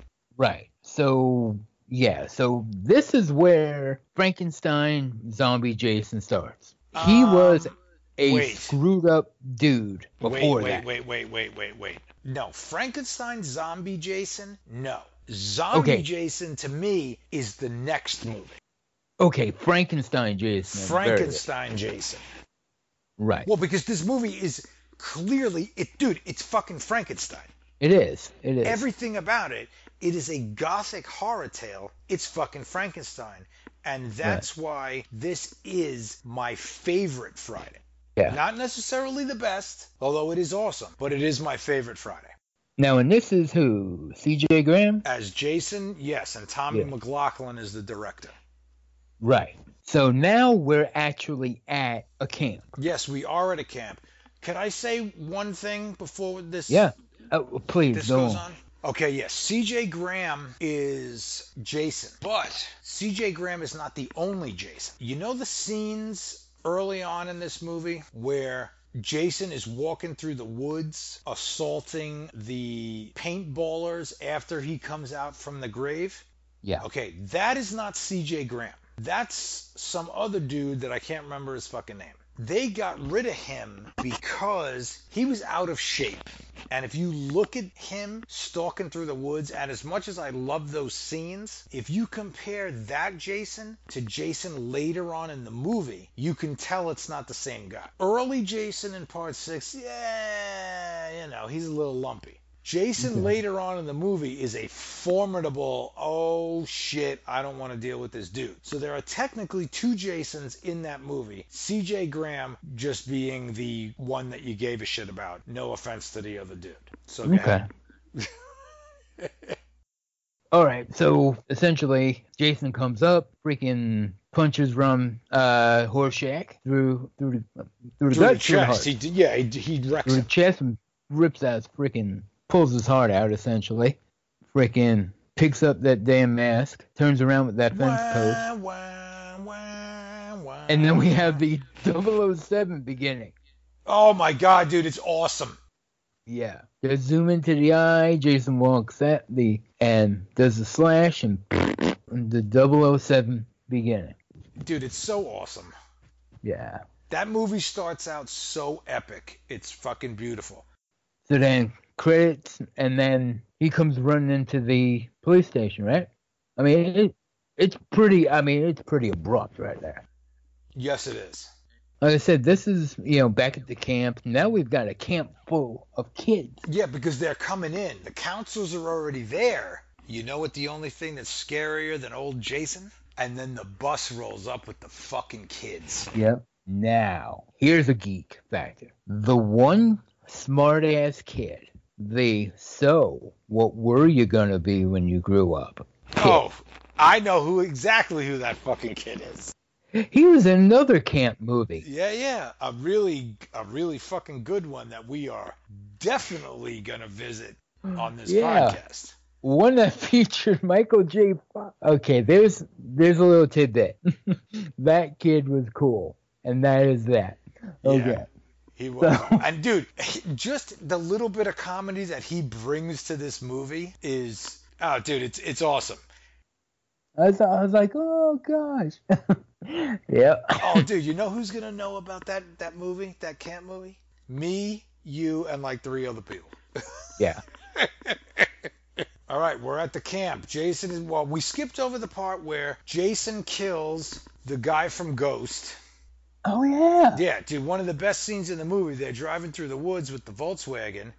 Yeah. And he's like, why are you stopping? And she's like, I've seen enough scary movies to know that a guy in a mask is never friendly. That's Tommy McLaughlin's wife. Is it? Yeah, that's his wife. Oh, okay, cool. And then what's his face from Ghost? I can't remember his name. He usually plays a pretty good role. Yeah. He does a good job playing a creep. He gets out with that starter pistol. He's like, don't worry about it. And I'm looking at, she's like, don't worry, what are you, Dirty Harry? And I'm looking at it, I'm like, dude, that's like a fucking BB gun. I don't know what you Yeah, it's a pea shooter. And get the fuck out of here with that. Jason had taken the rod already and went through the tire, right? Yeah, he blows out the The car. wheel well, right? The tire and the fender, and he's getting out of here with a glorified BB gun. Right. Yeah, good job, dummy. So Jason ends up running him through and freaking flipping him like a pole Yeah, vaulter. he does the flip. She jumps out of the car. She's like, with her wallet, take it, which is actually a feasible reaction because you don't know what the fuck is going on. Right. And then Jason disappears, and there's the music, and she's looking around like, what the fuck just happened? And then she catches the fence post through the gullet, and it's... Yep. And then they cut to the American Express card floating in the puddle. And I don't know if I read it or heard it, but that was done purposely to get a reaction so that when people in the theater saw it, they went, yelling at the screen like idiots, don't leave home without it. Without it. Yeah, I don't know if it's true, but that's what I heard. And if it is, that's awesome. Okay, so everybody's dead. Those Right. two are dead. Everybody at the camp, they're there, making reference to the kids coming in. It's fucking scary. And then you got, you got Cord, ripped jeans, stereotypical 80s dudes, who is Right. actually listed in the credits of the Karate Kid. I have yet to spot him in that movie, but that's Oh, something wow. that we can talk about. Okay. Yeah, he's listed there, and he has a name. He's not like, Rando number 3. He actually has a name, and I'm like, wait, where the fuck was he? He's out there making friggin' Indian piles with boulders, talking about fathers and squaws. Right, fathers and squaws and the whole thing. Oh, he go over and knock it out and... Right. There's the whole shit with fucking Tommy in the jail. Don't shoot. He's in the fucking jail. And then there's fucking douche nozzle deputy. He's got the brand new laser scope. Wherever the red dot goes, you bang. Right. There's that whole shit. And then there's like the puppy love between Tommy Jarvis and Megan, right. who's basically a useless final girl. Yeah. She doesn't really contribute much. Right. You don't dislike her. She's got a little bit of the car chase. I think she's got I don't know, man. Camaro 77, I'm guessing off the top of my head. There's that whole thing. The only thing that I liked about her, she's got like that weird thing with Tommy, and then they meet up at Karloff's General Store. I'm sure that has nothing to do with the... No. With the Frankenstein connection, too? No, not at all. No. All right, so then there's the car chase. They take him back into custody. Eventually, she breaks him out. They go back to the camp. I'm trying to think. Oh, well, Jason kills the cemetery guy. I think I am a fart head. He kills that guy. After he's walking in the woods, he throws the bottle. Jason catches it, breaks it, stabs him in the neck. Awesome Right. scene. Then there's those two, canoodling in the woods with a Vespa. They're trying to be cute. Jason shows up, kills them. Now we're back to the camp. Jason pulls the one chick out of the window. She leaves her slippers inside the cabin. Yeah. She's dead because she's trying to make up bullshit card games about Camp Blood. And Right. Different cabins. And... yeah,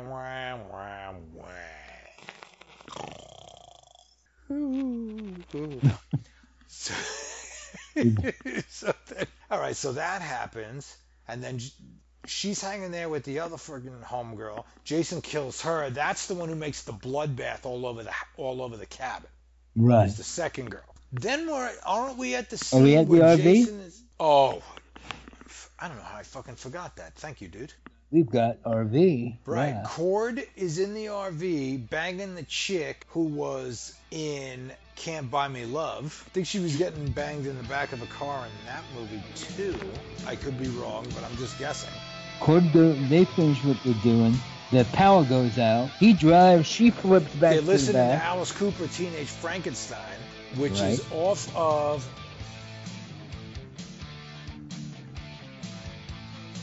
Teenage Frankenstein is off Constrictor.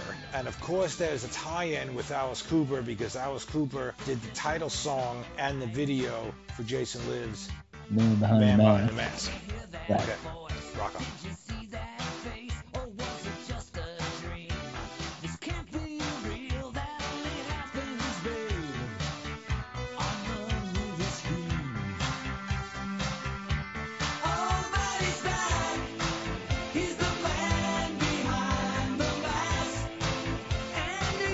Yeah, so she flips to the back. She walks up to go to Cord. Jason's in the bathroom, grabs her. They're having a struggle, banging around. Cord's driving. Cord says this thing moves for a funniest freaking line. big-ass vehicle, or whatever the fuck he says. And then, what are you doing, baby? Taking a dump? Jason takes her head, smashes it through the frickin' wall, through the mirror in the wall. Through the metal wall, dude, which is probably one of the Metal wall. best scenes in that. Dude, you see him grab her head, he starts pushing, she has this look of shock, and then all you see And is her the face. indent on the other side. Face on the other side. Like one of those pin little toy things that you get at Walmart. The only one of those scenes that I can think that is better than that is in Nightmare on Elm Street 1 when Freddy is coming over the through bed, wall. which Right. is phenomenal, but that's another day. Yeah, phenomenal when practically done in the original. Yes. Beautiful. So he ends. Jason comes out, comes up behind Cord. With the Rambo survival knife starter kit that he Survival stole from the paintball Bowie dicks knife, in the beginning. yeah. Cord sees him through the rear view. And he catches it through the ear, and then the soundtrack echoes off right. while the fucking RV turns on its side. Flips and and then we have superhero frickin' Jason blows the door off the side and frickin' stands up on the RV, just standing there like As a bad as superhero. can fucking be. It is the As can screensaver be. on my computer as we speak. Because That's he cool. blows the door off like fucking Chuck Norris, and then just gets up there like, "What, bitch?" Yep. Holy crap, dude! That scene is amazing. Now back to the camp. Everybody's kind of back at the camp. The cops show up back at the camp. Screaming, yelling. This is when Jason, dude, isn't this the scene where he comes into the kid's cabin? And Yeah. she's like, "It's the boogeyman," and then they just keep doing the close up and the close up and the close up at the kid. She's hiding under the blanket. You're just looking at Jason, dude. And That then is a here's the cop. beautifully filmed scene. Like if you just look at it for the visuals, the Jason mask and the music and the little girl hiding under the covers, and then Jason just disappears. It epitomizes everything about Friday the 13th. I'm not here to kill little kids. I was a little kid once too. Shit went south for me. I am here to kill all these other assholes. Yep. Right? Yep. Cool. So then we got cops around and we're shooting. Girl runs to the one cop. The man. Scary man. What man? Scary man. That one. Ah! Right, yeah. Jason comes out of the Freaking- bushes, totally wastes that cop. And freaking crushes the I head, don't doesn't he? remember what he does to that guy. I remember what he does to the sheriff, which is like 30 seconds later, which is one of my Oh yeah. top 5 without a doubt. Oh yeah. He laying down for well, the cop shoots him a couple of times. Jason kind of rolls. Yeah, he right? rolls and he just kind of gets back up like, "What, bitch?" And the cop and he bends that some bitch like a freaking Castro convertible. Bro, he snaps him in half backwards. Dude, I put that up there against the sleeping bag kill any day, dude. Everybody sleeps on that. I'm like, yeah, dude, you do realize what happened here, right? He snapped him in half in reverse. I want you to think of physically how that works. So then freaking, is that one where the cop is at the dock, right? Jason comes up, freaking throws a knife at him. Yeah, he catches him with the knife. Lands his ass in the... Which, I gotta tell you, reminds me a lot of a bow and arrow scene from 2009. Okay, yeah. Very similar, dude. He's like off to the side. Fuck this dude.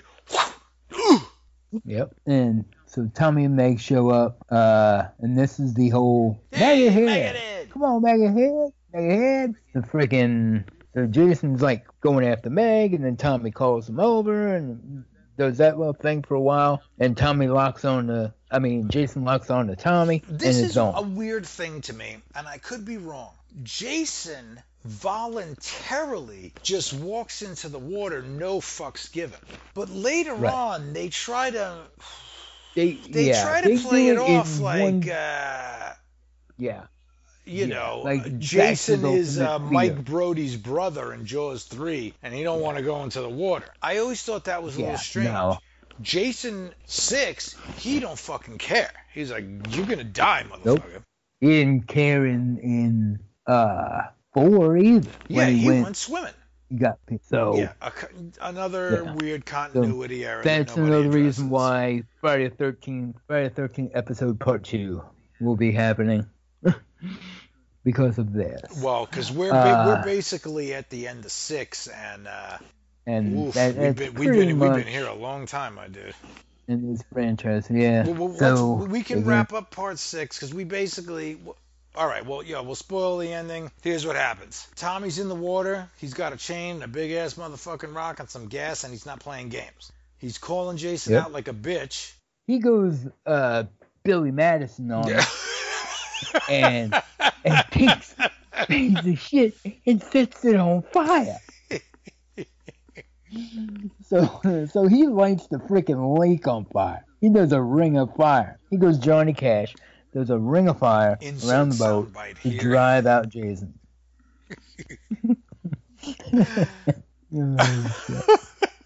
And then he's drowning, and it's just like, I don't know why I'm drowning. I'm in the water. There's a whole bunch of gasoline, and there's fire.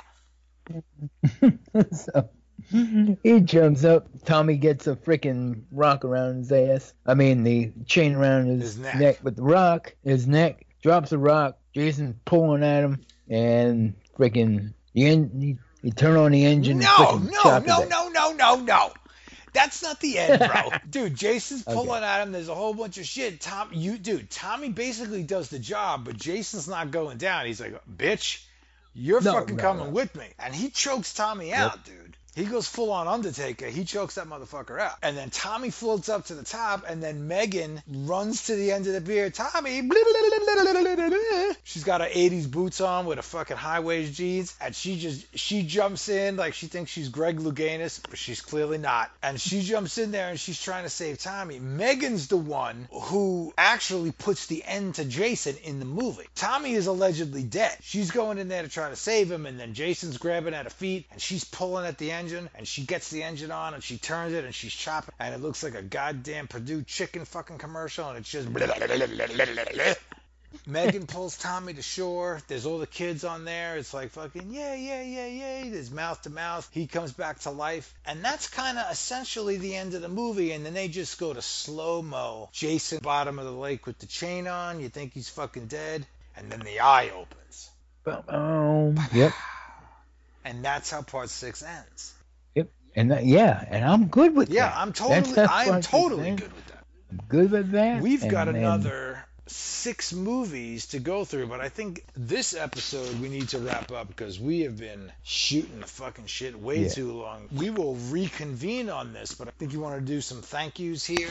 Yes, I do. I have a couple real quick thank yous. As always, I want to thank the Farsighted, Blaine, Atmondo McLaren, and Justin. I want to thank them for hosting us as always. Yeah, we definitely want to thank everybody that's been following us, Facebook, Twitter. You guys have been great. You've been spreading our name out there. We thank you a lot. And if you guys are listening, leave us feedback.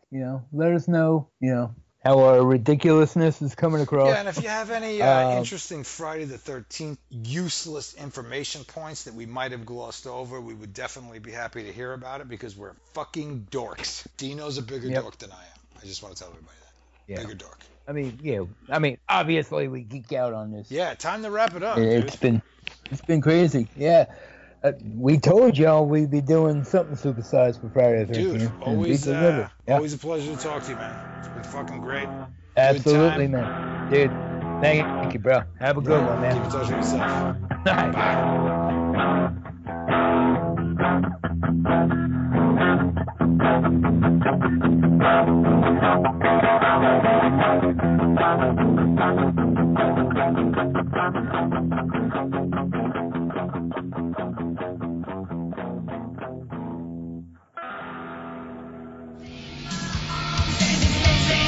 Hey, Nikki, what are you doing back there? Taking a dump?